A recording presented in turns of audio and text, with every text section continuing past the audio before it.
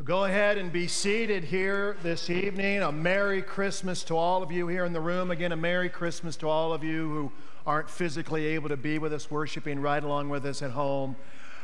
On a Christmas Eve message, a Christmas Eve sermon, I always try to say something funny at the beginning, tell a joke, lighten the mood just a little bit. And I searched and searched. I couldn't find anything that would work. But I did find a little something, a Christmas gift for you, if you will. Consider this my Christmas present to all of you here this evening, because this is a picture of one of our pastors, Pastor Nate.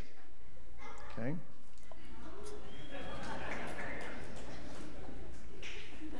But this is a picture of new and improved Pastor Nate.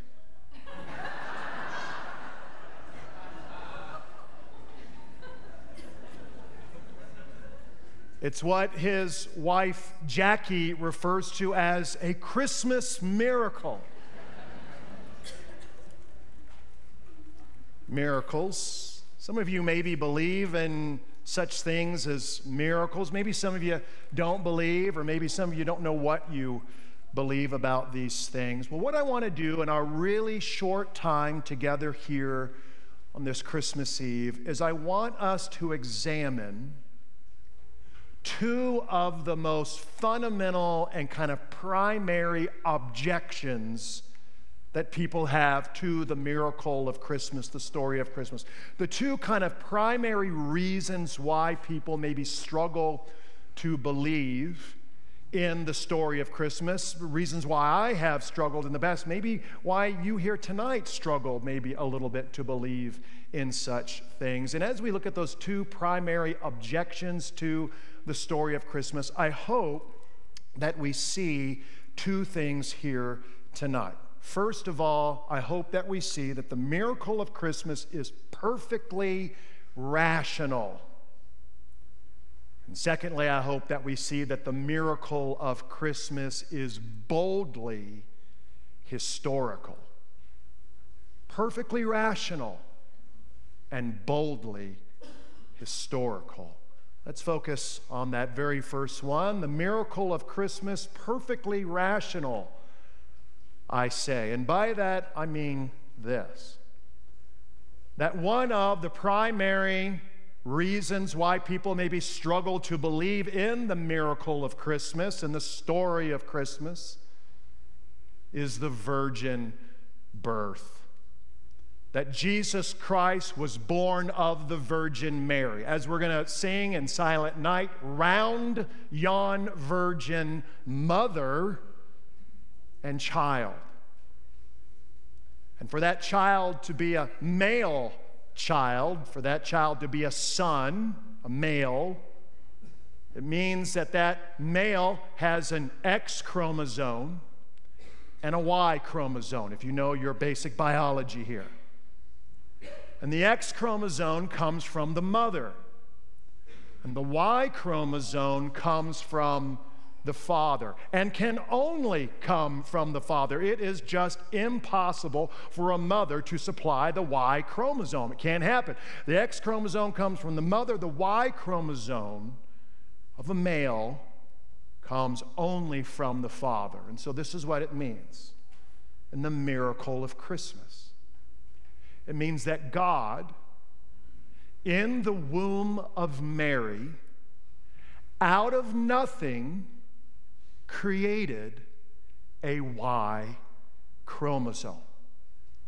And if you think about that, just rationally, logically, if you're here tonight and you do believe in God, and most people believe in a God or some kind of higher power, and by the way, the reality of God, I think, is the most logical and rational explanation as to why there's something rather than nothing in this wonderful and beautiful and complex and designed earth and universe that we live in. If you're here tonight and you can believe in a God, a higher power, who's the source of all of life, who created all things, a God who created the universe,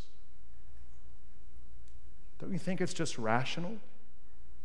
Perfectly rational?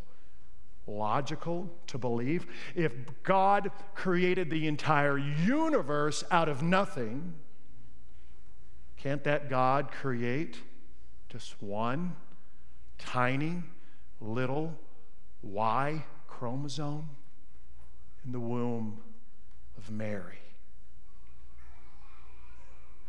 We're just using logic, we're just using reason here. That if God is the creator and designer of the laws of physics and the laws that govern biology, can't that same God then supersede those laws that he himself created? If you believe that God created the universe, creating one chromosome is child's play. It's easy peasy lemon squeezy for God. That's the first thing, just that it's really perfectly rational, the miracle of Christmas, the virgin birth of Christ. Secondly, I want us to examine the story of Christmas and the miracle of Christmas and see that it's boldly, I would say brazenly, unapologetically historical.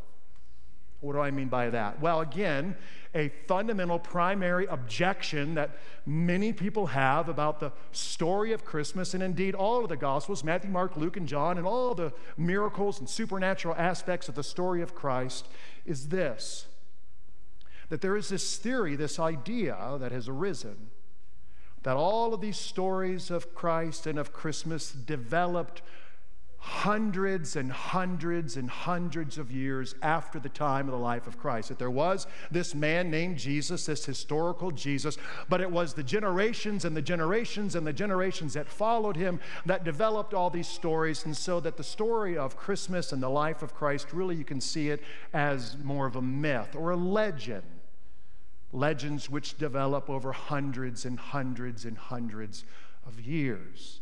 That's the theory. But again, let's look again at what the Apostle John himself wrote. And no one doubts that there was the Apostle John. This is a real historical person. 1 John chapter 1, he says, that which was from the beginning, that's God, which we've heard, which we've seen with our eyes, which we looked upon and have touched with our hands concerning the word of life. The life was made manifest, and we've seen it, and we testify to it.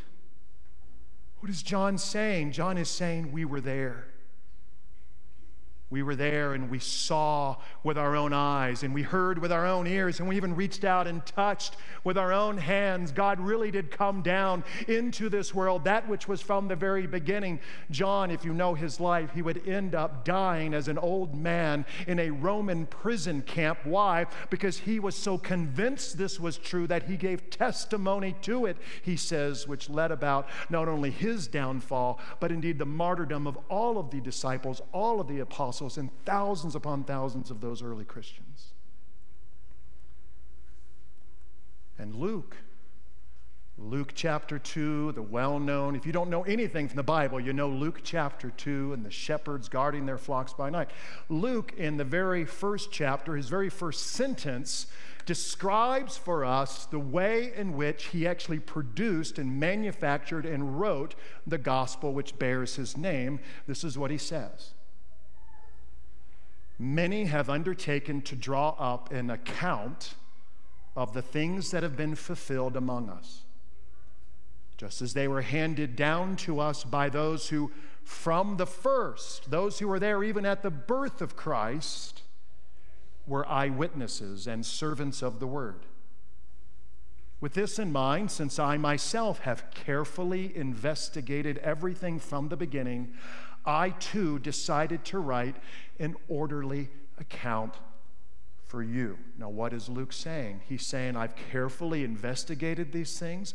I went around to the people who were eyewitnesses, even those people who were eyewitnesses from the very first, people who were eyewitnesses of the very first Christmas. When is Luke writing his gospel? The best scholarship tells us somewhere between 55 and 60 A.D. That is only around 25 to 30 years after the life of Jesus Christ. 25 or 30 years. My wife, we just cleaned out our whole closet. She'd maybe get rid of all these clothes. I had socks that were over 30 years old that I just got rid of. I have ties right now. I might even have underwear that's been around. Okay, too much information, Pastor. The point is, 25 to 30 years. Mary would have been in her late 60s or early 70s when Luke wrote his gospel. Mary's the one who treasured up all these things and pondered them in her heart. The Greek there is words for memorization. All of those details. Very, very possible that Luke sat down with Mary and said, "Tell me what it was like." And he wrote it down. I emphasize this, and I just want to share this. You know Alexander the Great? Alexander the Great. We actually do have some biographies of Alexander the Great. The earliest biographies that we have of Alexander the Great, they were written by a man named Arrian and another man named Plutarch. And Arrian and Plutarch are writing these biographies, the earliest biographies we have of Alexander the Great, over 400 years after his death in 323 BC. Over 400 years, and historians and scholars look at those biographies and they consider them to be basically fairly reliable sources of information about the life of Alexander the Great. Over 400 years from the time of his death, Luke is writing 25 to 30 years after, within the lifetime of the people who were there. This isn't legend, it just isn't. Or mythology. And that means that at some point you have to decide. Can't just stay in the middle and say, "Oh, it's a legend, it's a wonderful story, it's very inspirational, and Jack Frost is nipping at my nose, and isn't this wonderful?" You can't just stay in the middle. You really do have to decide when you look at the evidence and say, look, either Christmas is a lie, that Luke and John and the other disciples, for whatever reason, got together and said, "Hey, let's make up a fake religion and tell up fake stories about this guy Jesus who died." And then they went around with all of these lies and started spreading them around for whatever reason. And then, here's the best bit, they all died. They all were martyred. Does that seem to make sense to you? Or, either it's a lie or Christmas is true. And if Christmas is true, oh, what does that mean for your life? It means we can marvel tonight. All of the songs, all of the hymns, all of these words like peace and hope and joy to the world, that it's all true. And it means we can marvel and be astounded by all that God has done, simply because he wants you to know him, because he wants you to have a relationship with him. Look at what he has done. The God who created the universe,